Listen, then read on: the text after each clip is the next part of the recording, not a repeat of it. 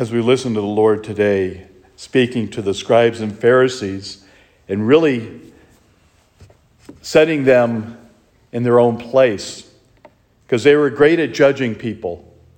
They were making all the demands on everyone else, and yet their own lives were full of corruption.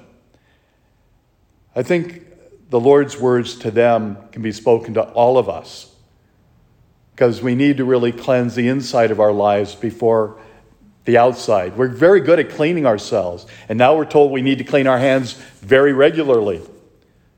That's good, but it doesn't mean anything if we have dark hearts.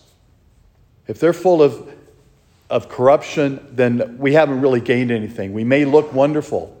We may look wonderful coming to church, but if we're not living that life that the Lord has bestowed upon us, it's all empty. And that's what he's trying to get through to the scribes and Pharisees. You keep telling everybody what they need to do, but you're not living yourselves. And we all have to examine our lives to that effect. Each and every one of us. No one's exempt. The only one that's ever been exempt is the Blessed Mother and the Lord.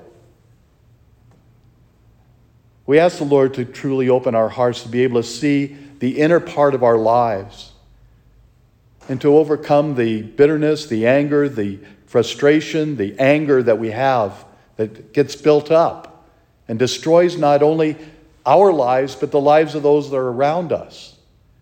So we have to be open to the power of love and grace and blessing the Lord has to bestow upon us, that he so freely gives to us in the wonderful sacraments that we receive as Catholics.